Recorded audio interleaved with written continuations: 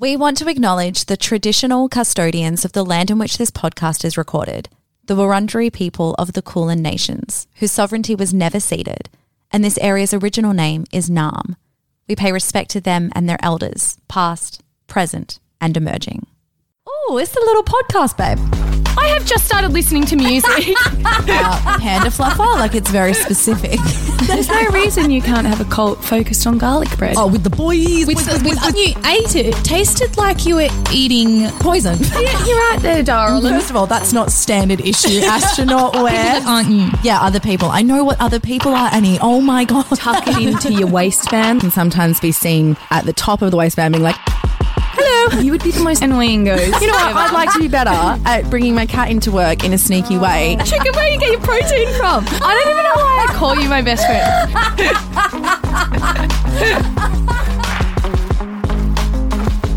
You're listening to We Want to Be Better, the socially conscious upskilling comedy podcast hosted by me, Bianca Ismailovsky. And me. Oh, Annie Nolan. My phone just beeped as we did that. That's okay. Your phone needs to be on silent. I know. I should know better. There we go. And ironically, though, it was a message to We Want to Be Better. Yeah, I got it too, but you didn't hear mine because my phone's on silent. Okay. Well.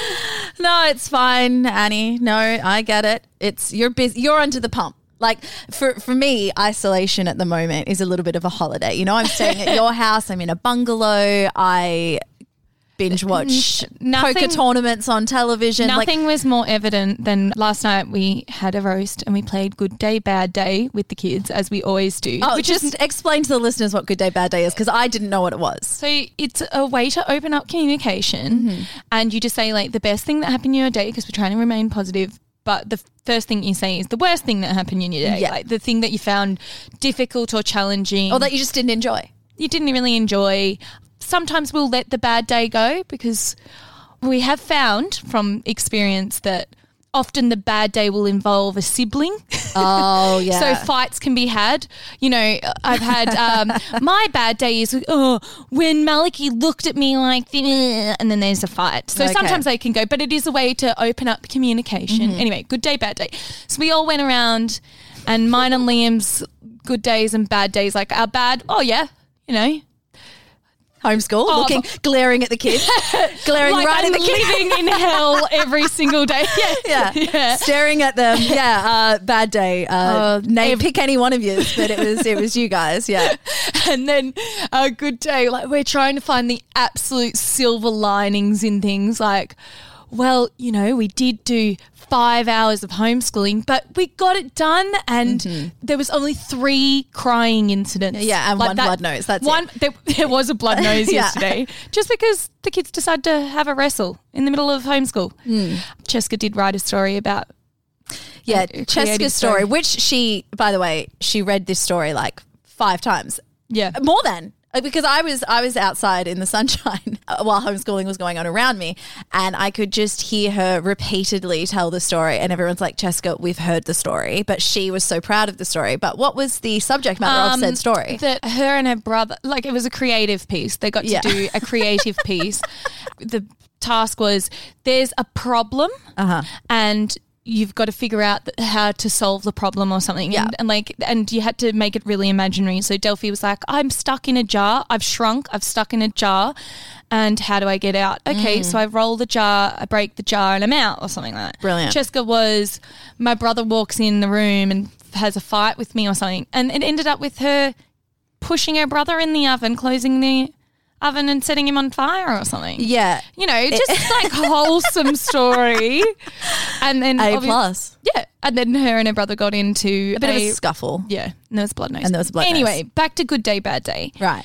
So we say our good day, bad days, and then we go, Bianca, you're part of the family, join in. Yeah. And my good day, I didn't really have anything for bad day. It was hard for me to pull anything for that, so I just skipped bad day, which immediately was met with hesitation from the family. They were like, okay, fucking, we're over here with our bad days.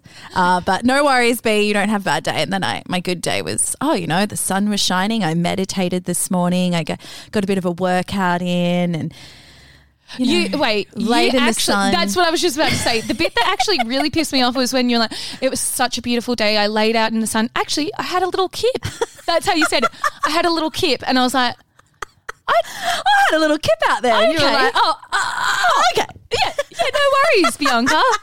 Fuck you. Liam's like, well, Annie, you were in the sun. And you were like, was I though? But was I dealing with homeschool in the sun? And I was like, oh, yeah, no, I was in the sun. Yeah, I just had a little nap, a siesta, if you will. Every now and then I look over at you on your phone. I'll be doing homeschool and just in the thick of it. And I look over at you and you'll be looking down at your phone and just having a little giggle. It's something funny. Some little YouTube clip or something. And I'm just like, why the fuck did I have kids? Yeah, that's a good point. Why? Well, has it changed how you feel about kids or anything? Have I sold it to you? Having lived with children for the first time in my adult existence, I've decided against the my kids didn't sell it for you. My kids didn't sell it. Do you know what though? It's it's hard, isn't it? Because it probably wouldn't be and to be honest, there are days where I don't even see your kids because they don't even come out to the bungalow or whatever. But considering that we're in lockdown and you're homeschooling, it's not ideal situation that I would be like that. I'll have a piece of that. Do you know what I mean? So it's it's just not good. It does put me on the idea of maybe kids aren't for me. Yeah. So. See, yeah, when I did have kids, I knew there were going to be things that arise that you can't predict. Yeah. A pandemic? Not one. I just always thought that as hard as they'll be, they get to 5 and they go to school. Yeah. You know? At least I only have them on weekends. I remember when the kids were about to go to school and the twins were about to go to school and you were like, it's just going to be so much easier once they go to school. Yeah. And when they did go, I was so happy for you. We were all excited, at least now you'll get a bit more of your life back. And now it's nope, you're straight back in the thick of it. Remember that beautiful, naive Annie that just thought that you the world was at her feet. This. I mean, it as they keep saying, it's unprecedented. So yeah, I could go for some precedented. Yeah, I'm just glad that I think I lucked out really by not having children prior to the pandemic. Yeah, everyone that doesn't have kids right now lucked out. Yeah, that's it. Yeah. Well, there you go. So what else is going on? I mean, not that I don't know everything that's going on with you.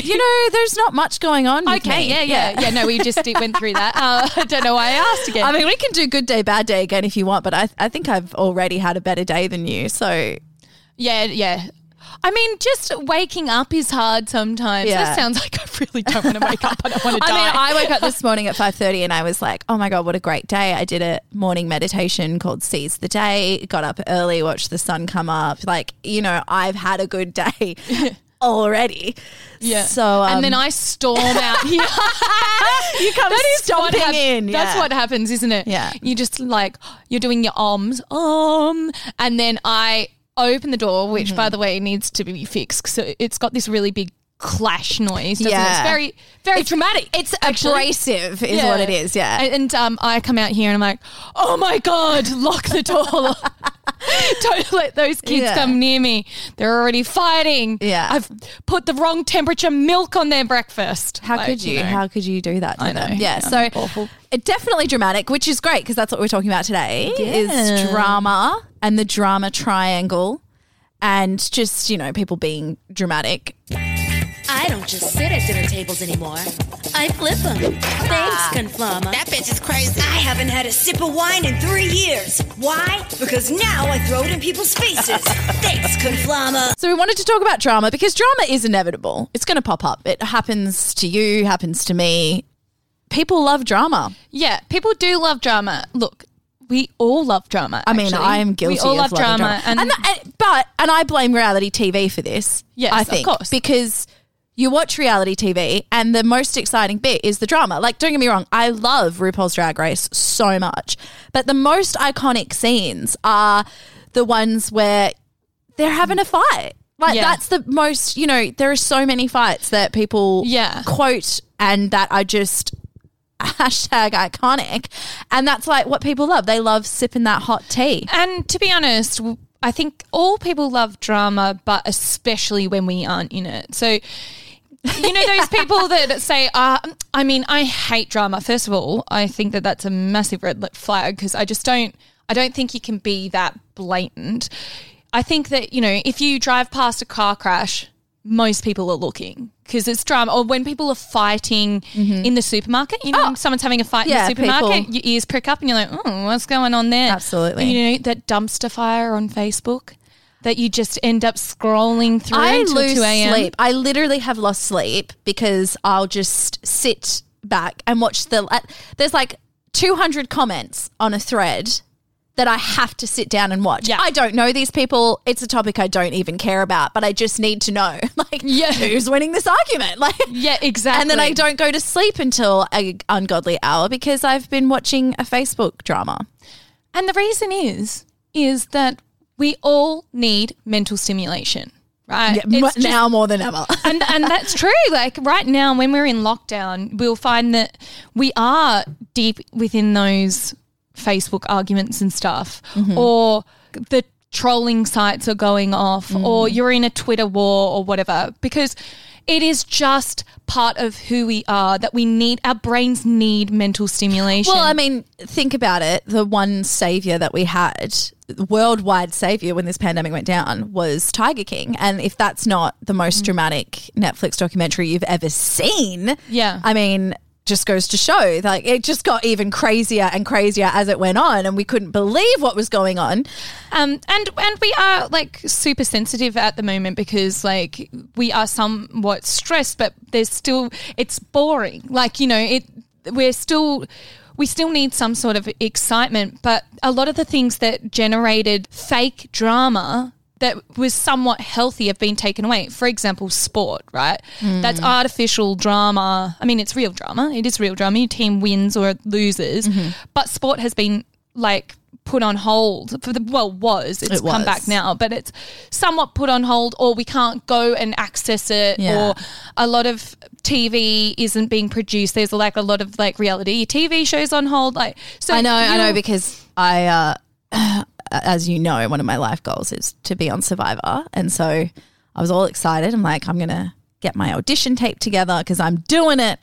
But yeah, not filming. They're not filming Survivor. So there's not as much outlet. And so there probably is a lot of drama that we are creating in our lives. Yeah, because it's something to do. Exactly. It's just like looking for something to do. And also, yeah, you're right, we're on edge. So I'm sure that for the most part, the people that you're living with, you're fighting with more. You're looking for something to discuss. You're looking for something to get angry about. You're having these arguments because, we're on edge. We're fighting over the smallest things. Yeah. Like, you know, it's like you'll have a friend call and be like, oh, my roommate, she breathed in the living room and I just went her, you know, it was the audacity, but that's just that's the level that we're at the moment. And we are so desperate for interaction. You know, we are interaction. Like we really are. We're desperate for interaction. And so we are manufacturing, well, when I say we, I mean people are manufacturing a lot of it. I mean, I actually look at my kids at the moment and I think that it's so obvious that it starts at a really young age, drama, right? Because the squeaky wheel does get the oil, doesn't it? And it's conditioned in us from a young age, like that the kid that has the tantrum or spills their drink or hits their sibling or whatever is the one that immediately gets the attention. And then, and like, that's for me personally, parenting, that's so obvious right now because my kids are bored. And so there is a lot of manufactured drama so that they can have some stimulation. I mean, even look at animals. Same with animals. Animals get destructive when they're not given enough mental stimulation. They'll start like chewing at shoes and stuff like Grace's that, right? dog and those Italian leather shoes that he bought in Italy. Yeah. So it's conditioned in us that if we create the biggest scene, then we'll be looked at. And so we contrive dramas all the time, but some more than others is the thing. Yeah. Liz, I'm so mad at you for that thing you did. Am I trying to instigate fights by throwing wine at people just to get on camera? And maybe also promote my new lifestyle website? Of course not. I mean, is wine throwing something that even gets you on a reality show? I think people say they don't like drama because they think that it paints them in a negative light. You know, like, oh, no, I don't deal with dramatics. I don't have time for drama. But we all love a bit of gossip. We all do. We like it when it's not involving us. Like when it's negative drama happening around us, maybe like I can understand that. But you would be lying if you said that you don't like it when your friend calls you with some scolding hot piping tea. Like you want to sip that tea. You want to know what's going on. Yeah. But I think that that there is good drama and bad drama. I think sometimes we can learn a lot from drama. Like sometimes something negative happens to you. It's a dramatic situation. You maybe handle it not the best way. And then you can learn from that, maybe how to avoid that situation in the future. Maybe to avoid people that create that type of drama in your life. People to avoid, things like that. So you can learn from drama. It's not necessarily a negative thing. Yeah, it also, actual real life drama happens. Like it actually happens in so our you life. need to learn how to deal with it. Exactly. And learning to deal with it, just going, I hate drama and not being involved in it doesn't make it go away. It also, if you're able to get through drama, you realise that you've got resilience and it can give you a lot of self-confidence to be able to get through the other side. I think the thing is we're talking about drama queens today. You know? And unfortunately, I don't think drama kings is a word. Like frustratingly, no. Have you ever heard someone, oh, you're being such a drama king? Like, no, it's a drama queen. It again is one of those things where it's a stereotype of women, isn't it? Of which there are too many. I'm actually going to get into a bit of a conversation on that later, on the gender. Why not now? Do you want me to go for do it now. Okay, so all right. Why not? So I was like having a bit of think about this. So obviously, drama queen is such a thing, and it's often said that women are more dramatic, which I think is a crock of shit, really. I mean, you and I were talking about this earlier. Like, men love drama just in the way that women love drama. However, it's just one of those negative things where women are boxed into being dramatic. And I was thinking about... But isn't it funny, like, we're the dramatic ones, yet when we did the Nice Guys episode, how quickly they can fly, like men will fly off the handle and create drama out of nothing. Absolutely. It's not just this thing. I think it's just because like women are quote unquote known to be gossipy, but that also is not the case. I think it's just that women interact with women more often and we talk more. Yeah. So I think that's a stereotype that we get, like, oh, they like to gossip. But I guarantee you, and I am telling you that like men love gossip too. If you go home to your spouse and you're like, oh, I've got some hot tea. Isn't it funny when we think about this, like how many people's in like heterosexual relationships, when the woman turns to the guy and like, oh, I've got some like news. They fucking love it. Yeah, and they won't drop it. They won't drop it either because they'll keep bringing it up. They like, oh, hold on, I'm past that. Yeah, do you know why? Because this is my theory, is because men don't want to be seen to be gossiping because they're like, masculinity. So when they have the opportunity to do it with their spouse in like a safe space, they want to fucking lean into that gossip. Yeah. I also think that just... unfortunately, because of the patriarchy, men are socially and emotionally stunted from the patriarchy. And I know that sounds like very dramatic, but it really is the case. In an episode about drama. I mean, we have this conversation all the time about, say, men's mental health and how men often can't talk to their friends in the way that women can. Yeah. And I mean, they can, but socially that's not the way they've been conditioned. Yeah, yeah. Or they feel that they can't open up to a psychologist and stuff like that. So, of course, just because women are more conditioned to be able to talk to one another, then that means that we're gossips. Yeah. Anyway, I did write a note down here about, men online that say that they hate drama on their bio. Like in Tinder dating, or something. Yeah, on a dating app or whatever. And they're like, no drama. So I've written here that I love that because it's such a red flag.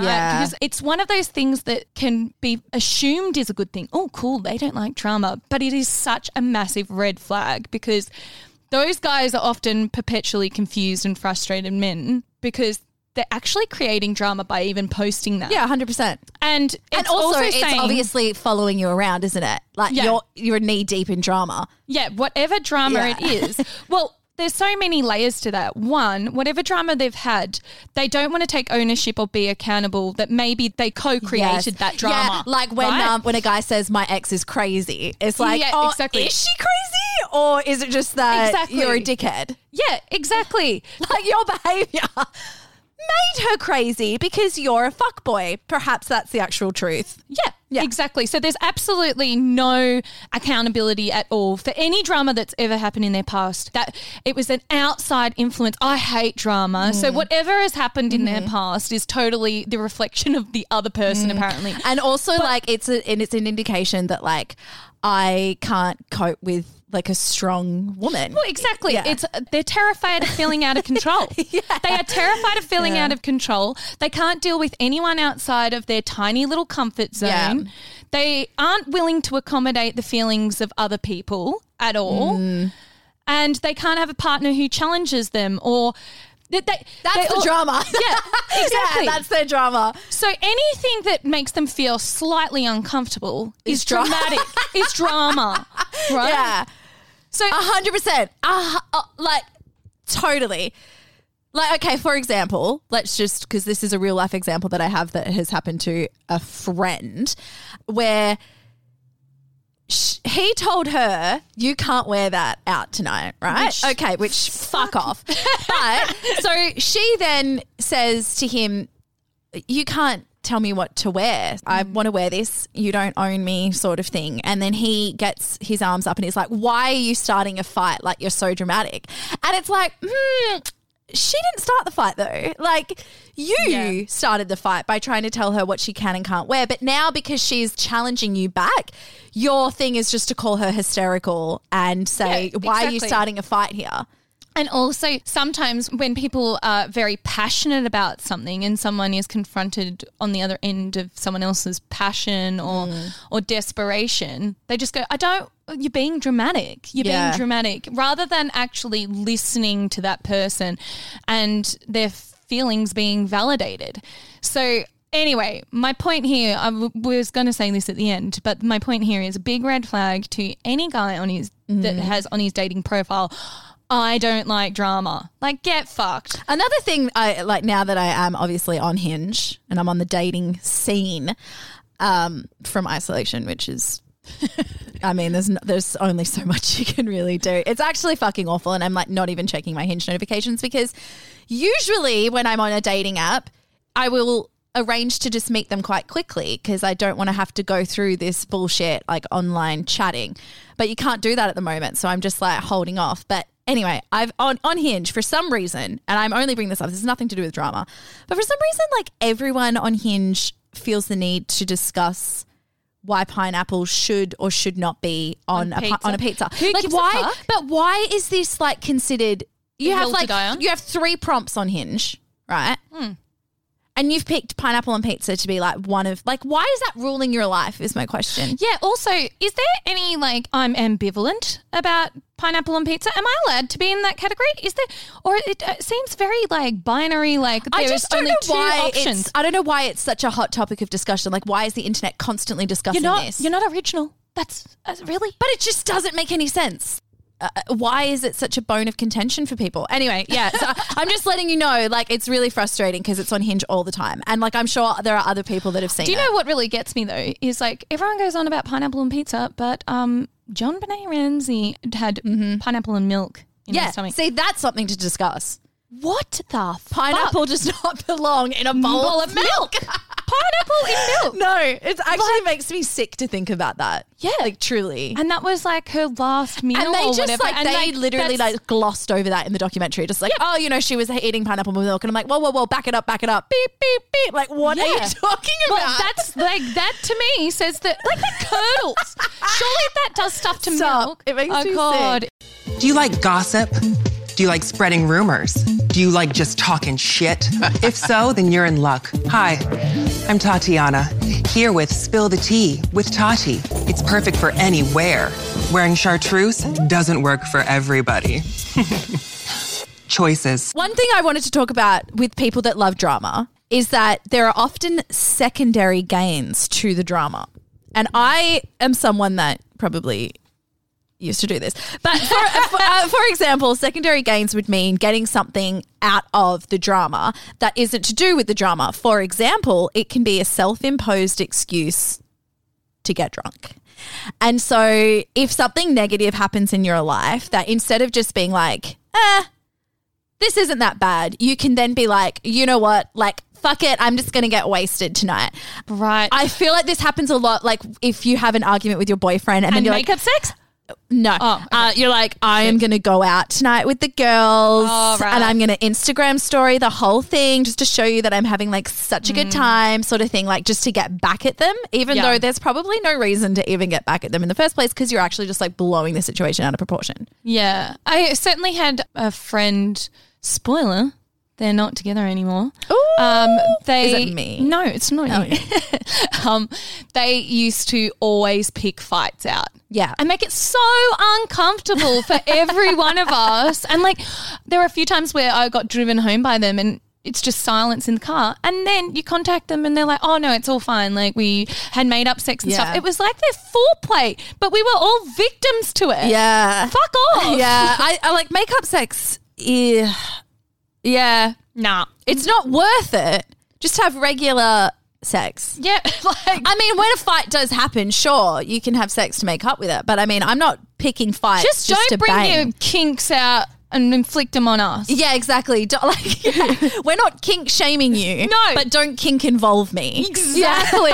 Yeah, don't kink victimize Do you think that me. we should go through the characteristics of a person who loves drama? So first we're going to talk about, also I just wanted to talk about, so I feel that some people go towards drama a lot because they feel that we did say that it does teach you resilience, but I think that, like you were saying about relationships or friendships, I feel that there are some friendships and relationships that have a disproportionate amount of drama happening in them. Yep. And I think that people delude themselves into thinking that because their relationship has constantly been tested by all of this drama and they've managed to get over it, that they have a really strong bond. Oh my God. And are like, yes. Look at what everything we've been through together, right? And that somehow means that they're a stronger friend or that they're like a really necessary part of your life. But actually it's like, no, this is a toxic situation that you're both stuck in. Yes, absolutely.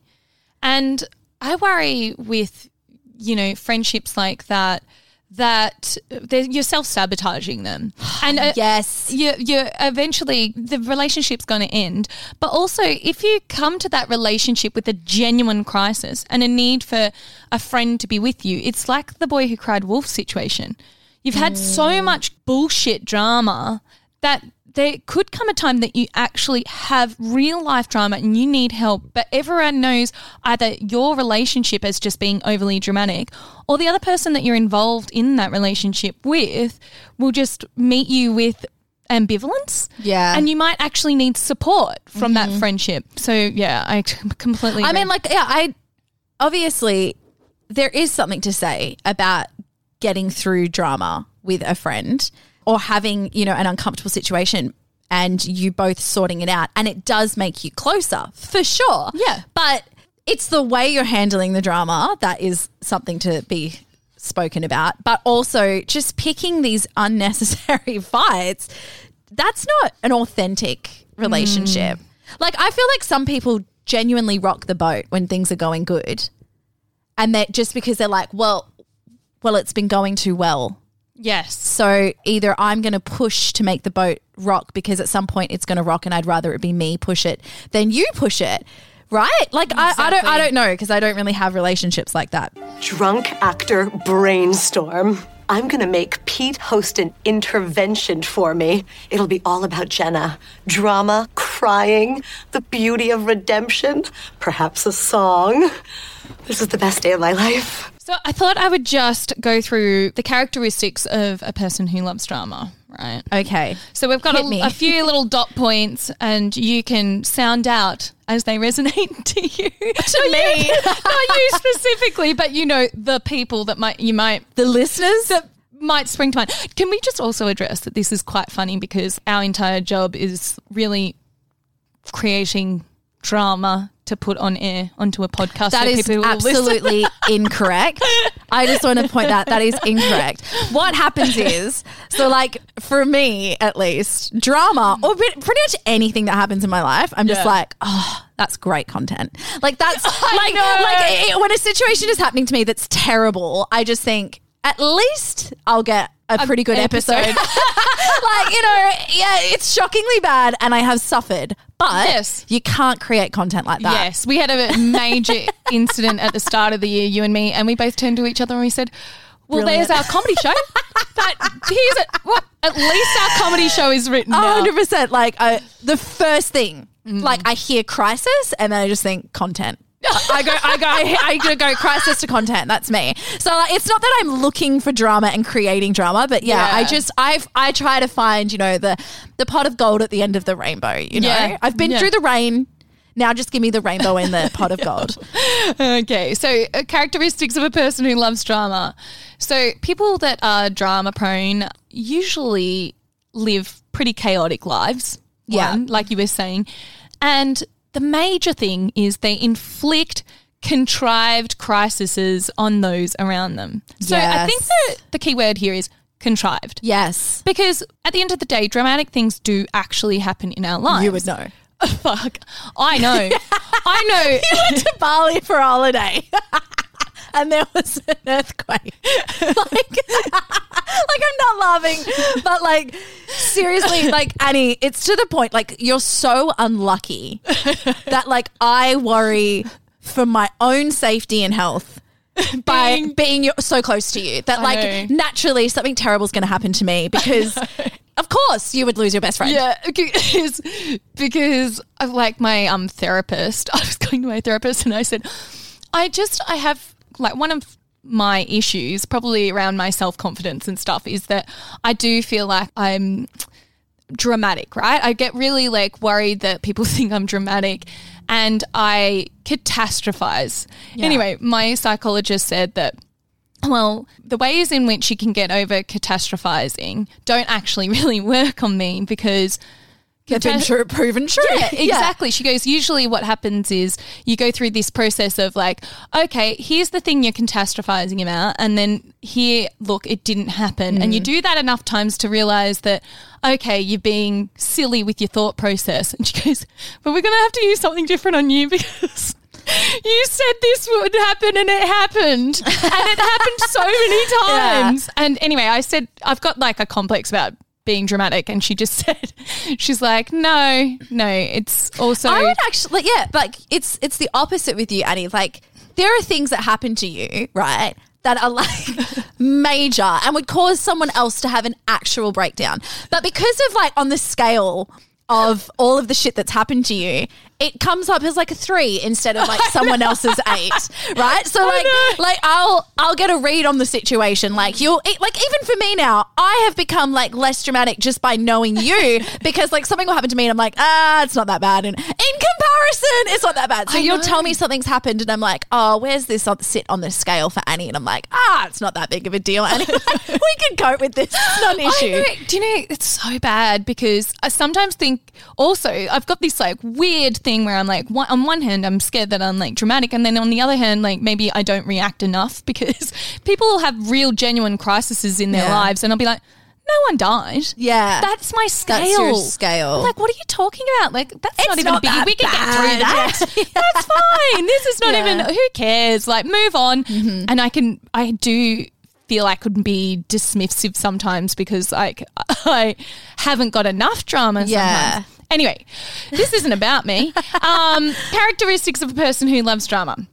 So high drama individuals tend to have long histories of failed relationships. Yep. search out conflicts in the workplace and on social media and only engage in gossip about others, yet they complain about being the subject of gossip themselves. I have someone in my mind that I'm thinking of. I assume all of the listeners are also have someone in their mind that they're thinking of right now, and it's just ticking all of the boxes. But yes, I know exactly what you mean. Yeah. And I get on edge around those people because you're like, I have to tread on eggshells because even the slightest slip up on my behalf can just throw me into the boxing ring with you because you're going to read it the wrong way. Yes. Yeah. And create, what is the... Contrived. No, create a mountain out of a molehill. Mountain out of a molehill, exactly. But also those people often gossip about other people, right? So then what happens is they believe that everyone's doing that about them. So they become very, very insecure. And paranoid. Interesting. And they also center themselves, like they see that the world is happening around them. You know, they're not, that everything that's happening is a way that it comes back to them. How does it affect them? Oh, they Truman Show themselves. Oh, they fucking do Truman Show themselves. I was watching a thing the other day where like there are literally like people actually think that the whole world is like they're a Truman Show thing and that everything around them is like fake and that they are actually Truman. Yeah. I mean, I do believe that now with technology there is sort of like a big brother thing sometimes. Like I think you'd be naive to think that we aren't being, you know, like Facebook's taking your contacts. Yes, but sell. But I no, this is like a legitimate, they think that like their spouse is an actor. Oh my God. Yes. No. Yeah. So like when I was a teenager, my friend and I used to walk around the shops, right? We were such little shits and we would just go up to people and be like, I know. Like, it's okay. The charade's up. I'm aware that I am Truman, right? Like, we'd be like, yeah, it's okay, everyone. Like, the jig is up. We're aware because we just thought it was, like, funny. Like, we could actually be Truman, right? But, like, as a joke, people are actually, like, think about it because, I mean, I guess, like, you know, yeah, you're right. Everything that we do is online now and stuff like that. But, yeah, to get to the point of thinking that, like, the entire world revolves around you. What's that, what's that psychological term called? Like, grandiose. No, I don't know. Yeah. I don't know. People are screaming right now. Like, how frustrating for all the listeners. Yeah, but you know what I'm saying? Like, grandiosa. Yeah, that's it. I don't know what that is. I can't believe you did that. And then what? Well, that's the thing because people would give me no reaction, but I'm like, yeah, a paid actor would have to do that, wouldn't they? Oh, yes. Okay, so let's keep going. So they complain a lot. Yes. Yep. Tick. They cling on to the past.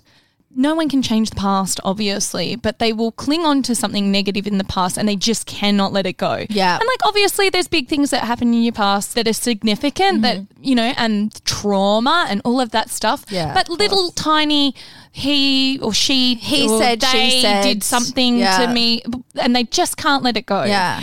Yeah, well, like we said, they turn little things into big problems. They are drawn to turmoils and gossip that are not involving them at all. Yeah. They make a big deal out of their very little efforts. Now, we watched Survivor the other day and the girl, what season were we watching? Season 37 or something.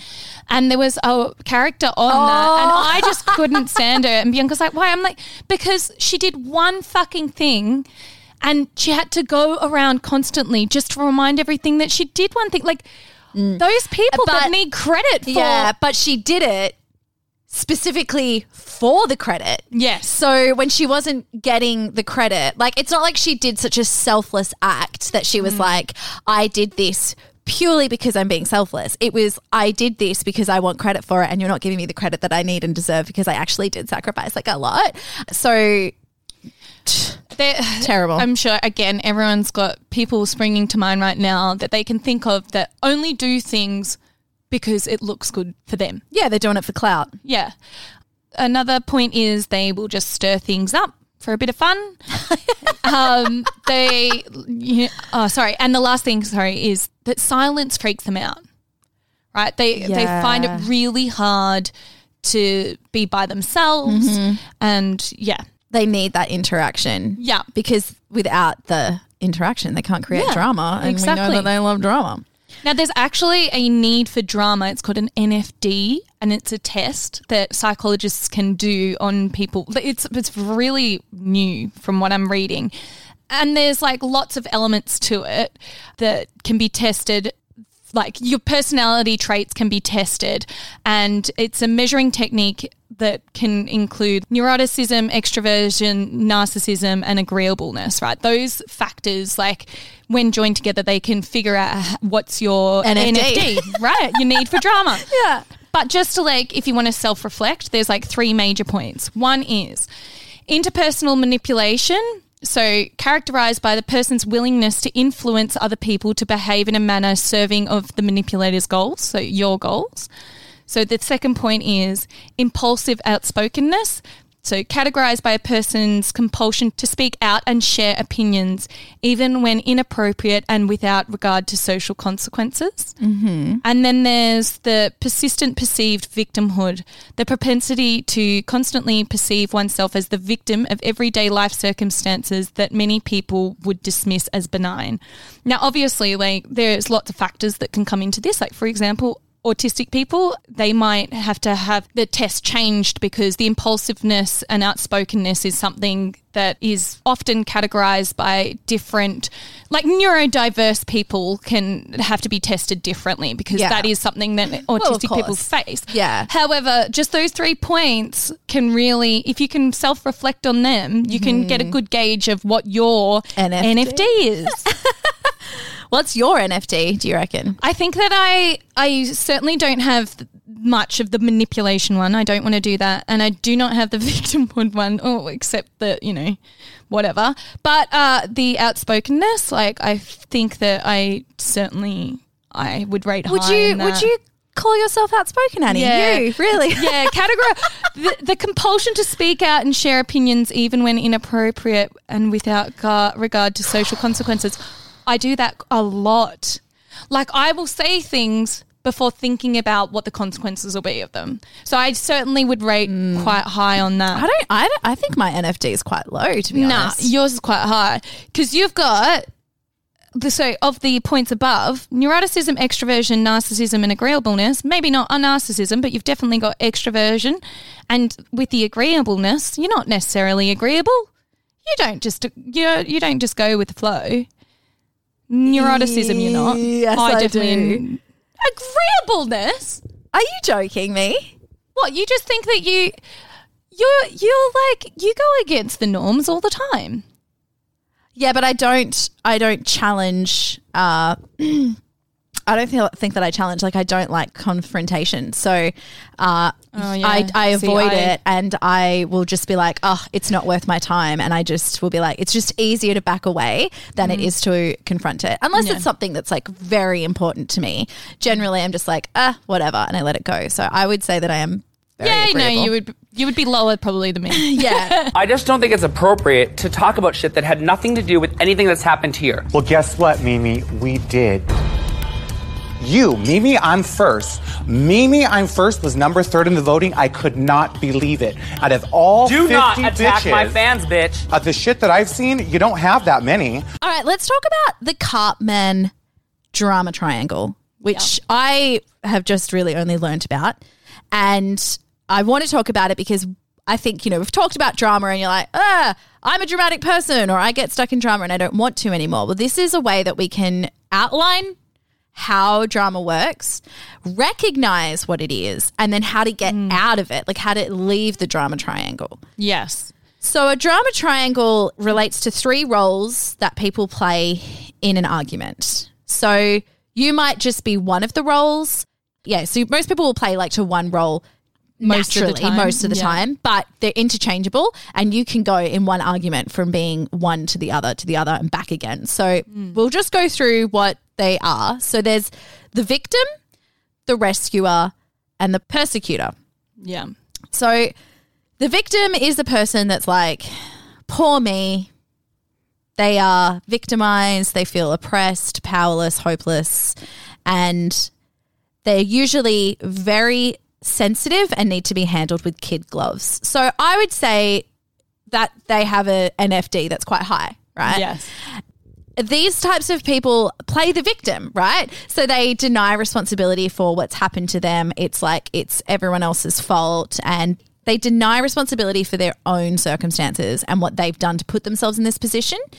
And they look for someone to help them out of the situation instead of just being like, oh, this is what I can do to change it. Yes. So they look for someone who is a rescuer, which is the other person in the argument. And if that person does not meet their needs or help them in the way that they think, they then make them a persecutor. So they look towards a rescuer, but if the rescuer isn't doing their job of rescuing them, they'll perceive them as a persecutor. They'll perceive them as a persecutor. Yeah, because it's like, oh, I want you to help me. And then if that rescuer is just like, you know, not doing the job, which we will get into what their job is, then they'll be like, oh, you're against me, you hate me, blah, blah, blah. So the victim usually has difficulty making decisions. They have difficulty solving problems. They find little to no pleasure in life. And they don't recognize their behavior. Like they have no way of self-recognizing that perhaps it is your own behavior that has got you into this situation. It's all outside of their control. Yeah. So then it moves on to the rescuer who, is me, and this was painful to read about because they were like, rescuers are classically codependent and enablers, and I was like, yeah. Yes. So, and I've already talked about being codependent, but yeah. So the rescuer is like, let me help you. They like to help and caretake others, and they need to help others to feel good about themselves and neglect their own needs, which is something that I've done all the time. Like I always put other people's mental health above my own, which I used to. I'm trying to not do that anymore. But yeah, I would say that that's been a problem. So they usually need victims to help, and they often can't allow the victim to succeed or get better, which that is a sign of codependency. It's also a sign of Munchausen stuff, isn't it? Yeah, it's for sure. Well, it's also, we were talking about the characteristics of drama or whatever before, and if you're thinking of all the different characteristics we listed, this one would be the people that would do that would do something and they would need the recognition for it. Yeah. Oh yeah, 100%. So sometimes I do things and I will go out of my way to be nice. And this is a sign of codependency in that you do it and it's am I doing it for selfless reasons or am I doing it because I'm I want you to need me? Yeah, exactly. And that's an issue and one that I'm again, working through. But the rescuer will generally use guilt to keep their victims dependent. Because, they need to feel needed. So they don't really want the victim to get better because if the victim was to get better, then the rescuer would not have a role. And if their role is, hey, look how much I help you, and that's what they need to make themselves feel better, then obviously they don't want the victim to get better. So it's quite a manipulating role almost. They are usually overworked and tired and caught in a martyr-style life while resentment festers underneath, which another sign of codependency in which, you feel the need to pick someone up and then resentment festers. I am thinking of a friendship I had a very long time ago in which I was the rescuer and they were the victim. And it was so fucking draining. And 100% I played the role of the rescuer who was just you need me.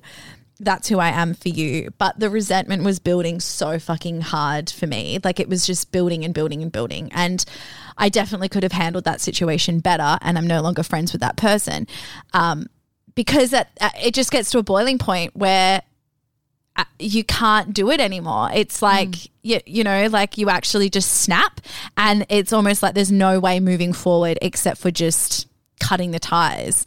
And you feel a huge sense of relief from the rescuer's point of view, but you also feel guilt because you're you're still the rescuer. You're still the rescuer. You and I know we went through a situation recently where I still struggle to let go of that rescuer role. Oh yeah, and I've played my part in that triangle. There was one person there. So there was a literal triangle situation. There was a victim. You were the rescuer, and I was the persecutor. Of course, I was the persecutor role. We'll talk about how we handled it. Yeah, once we explain. Shockingly, but.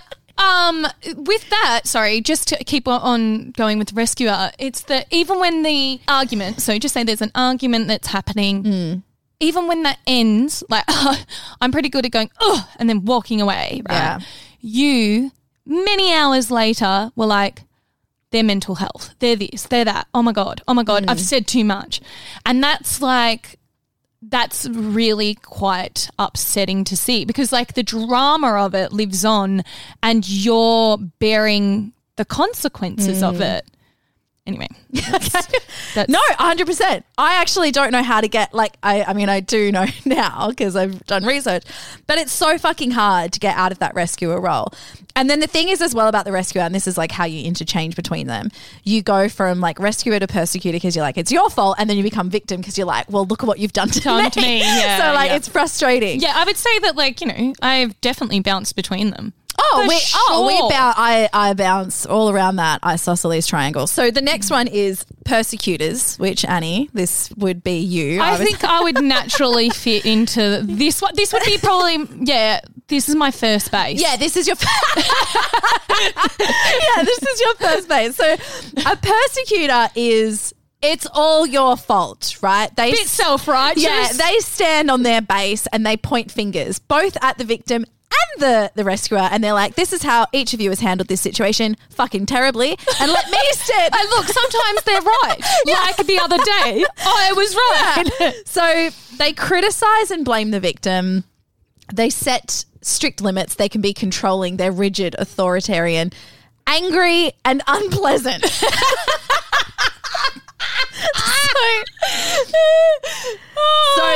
Just a standard me. Just a standard first base for I'm Annie. here. So they keep the victim oppressed with threats and bullying, and they are completely inflexible. Like, they are immovable. They will not move from their perch. It's like, this is exactly how I feel about this situation. There's nothing you can do or say, because they fear becoming the victim themselves. And they criticize and yell, but they actually do not. They actually don't help the situation. They don't help solve any problem. I'm just there to, you know, turn up the heat. You're a commentator is what you are.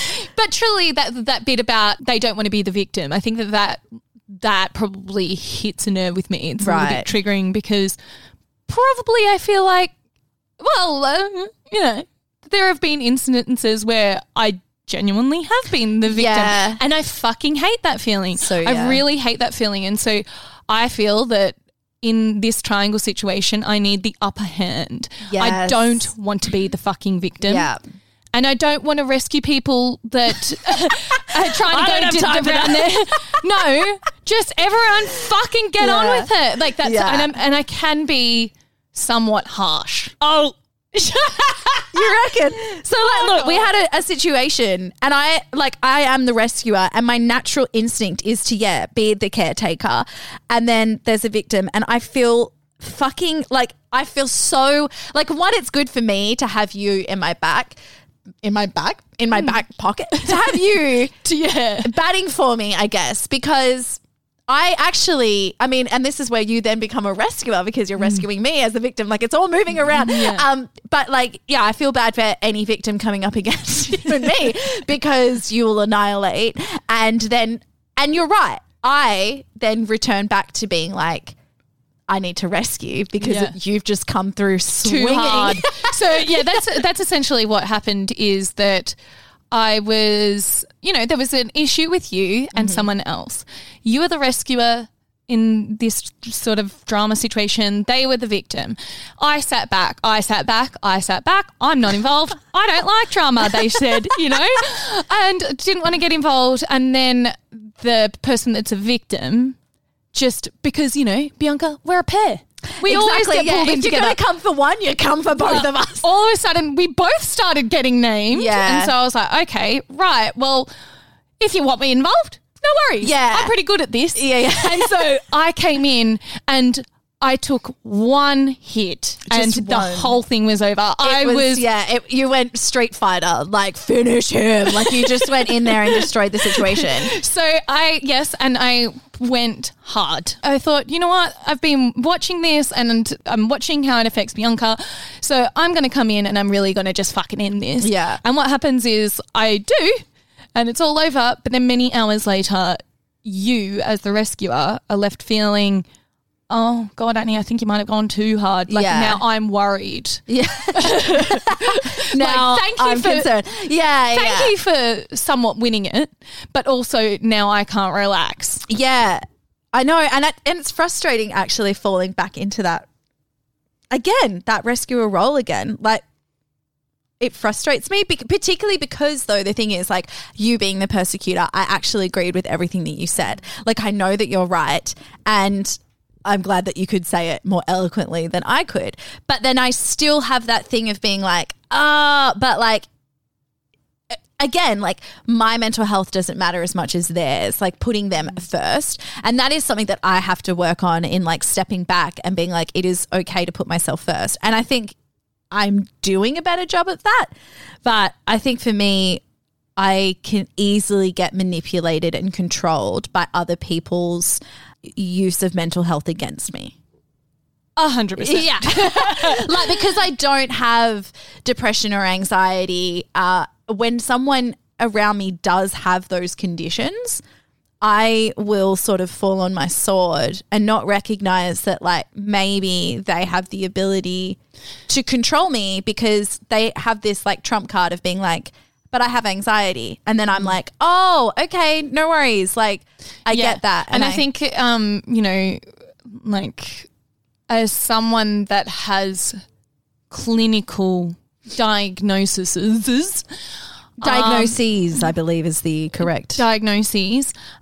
I think that you're starting to realize this, but other people probably need to realize this as well, is that, yes, okay, sometimes there are people that actually have clinical, say, depression or anxiety or like a myriad of things.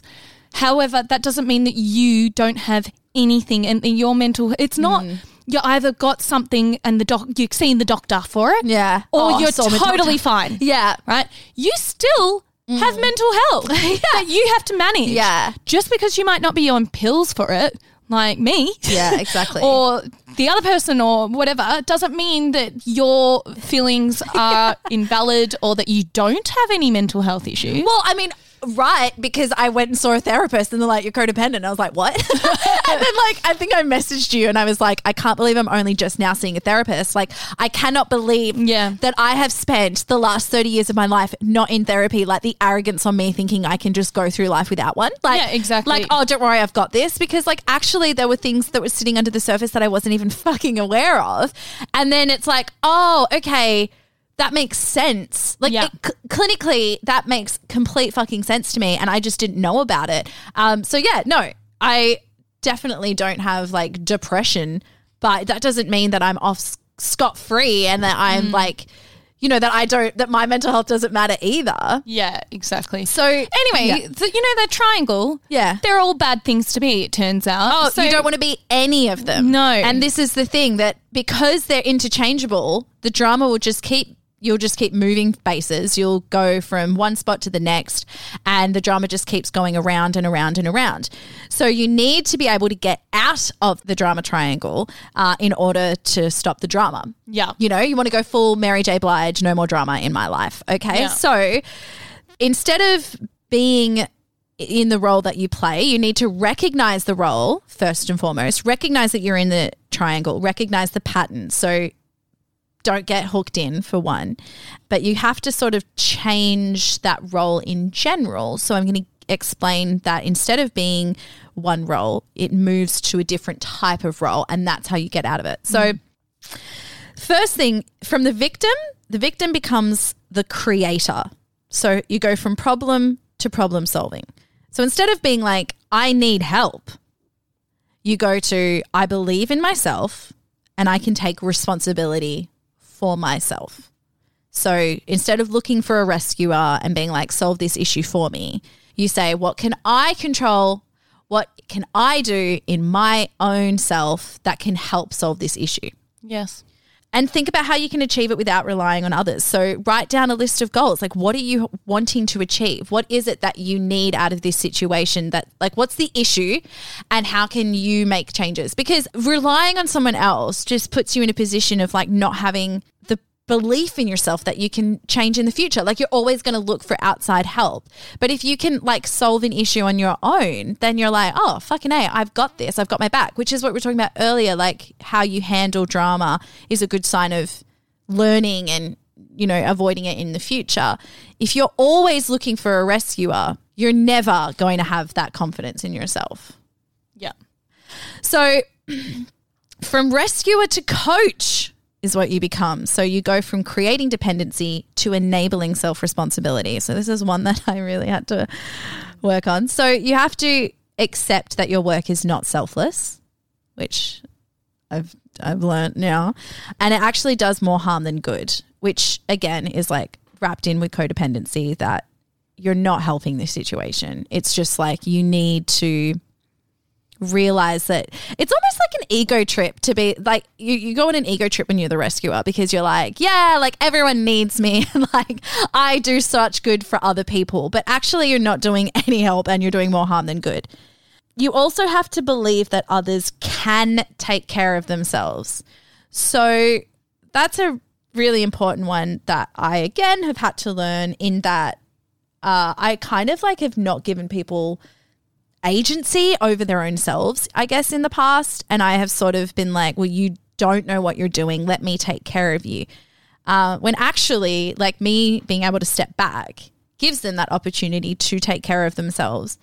And then I'm like, oh, wow, you didn't need me all along. And I'm glad of that. Like, I am genuinely glad when people can take care of themselves, but I guess maybe I'm not if I'm a rescuer. I don't know. Don't provide solutions, let them find their own, and act as a coach. So listen to them, empower them, encourage them, but don't do it for them. Don't do it for them. Exactly. Yeah, don't play the game for them. Exactly. Stand on the sidelines and encourage them to do it themselves. And I think, and like also just like going on and being like, oh no, you're right, like patting them on the back and like sort of conditioning that victimhood for them. Not the right thing to do. Absolutely. Like, you have to be like, well, how do you want this situation to proceed? Like, give them questions and be like, how do you want to handle it? How do you want to get out of this? What can you do? Really sort of pushing them to make the decision for themselves, instead of being like, oh, it's okay, I'll like take care of it. So, Annie, are you listening to this one? Yeah. So from persecutor to challenger. I mean, that sounds the same to me. That really sounds the same to me. From blame to assertiveness. Again, can't tell much of a difference.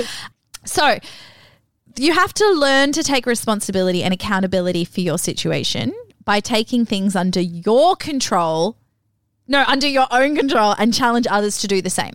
So instead of pointing the finger and being like, this is what you've done wrong and this is why, be like, okay, this is what I have done wrong in this situation and I'm taking ownership of that. Can you do the same? Yes. So it's not really blaming. It's not pointing the finger so much, but it's sort of, express your thoughts. Express your thoughts and opinions without intimidating others. Oh, God.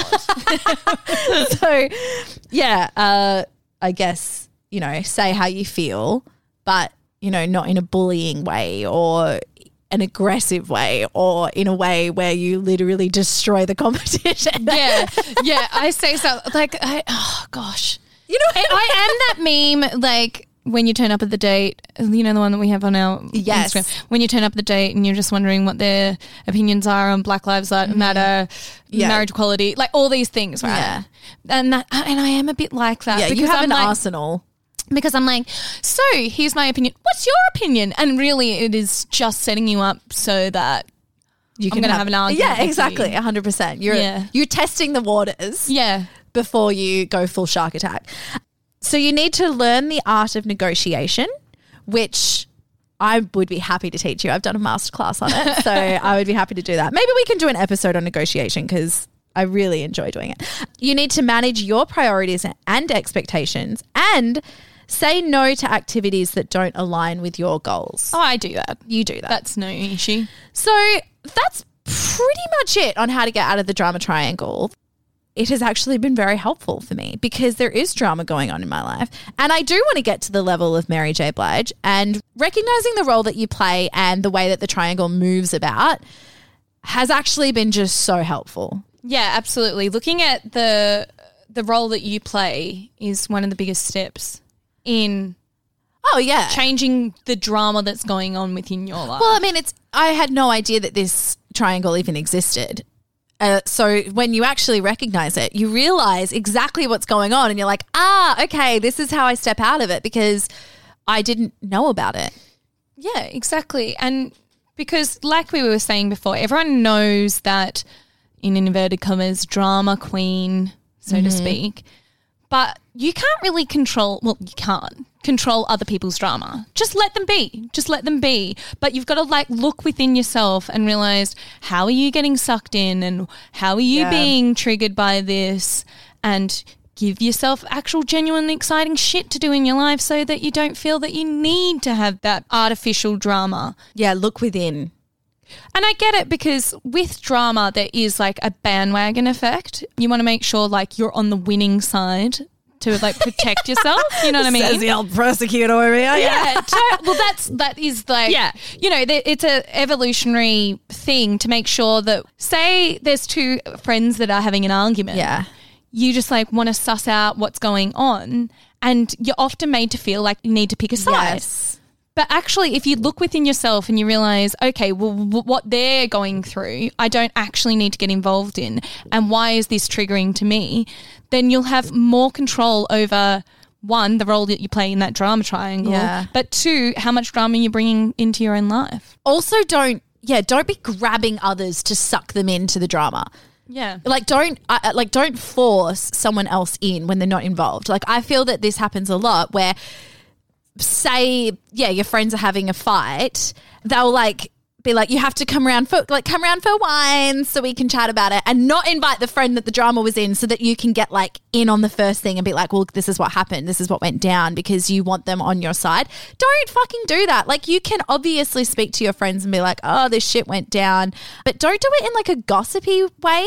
Don't be sucking them in and trying to pit them against one another, because ultimately that is what you're doing in that situation. I think that we are all far more self-aware than we like to let on, is the bottom line. I think that often drama's playing out and we like to pretend, I don't like drama. Oh, we love drama. But it's right there and you're still you're sitting right in the middle of it. A scandalo. I love a scandal. When it's not involving me.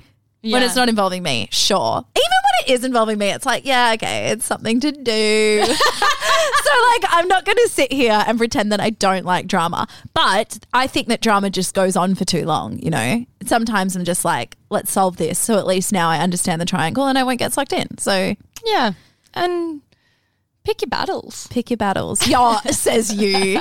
Every battle. I'm like a gladiator. You are a fucking gladiator going into the ring. I know. You are a destroyer. Yeah. I mean, I'm glad to have you on my side. Thank you. Thank you.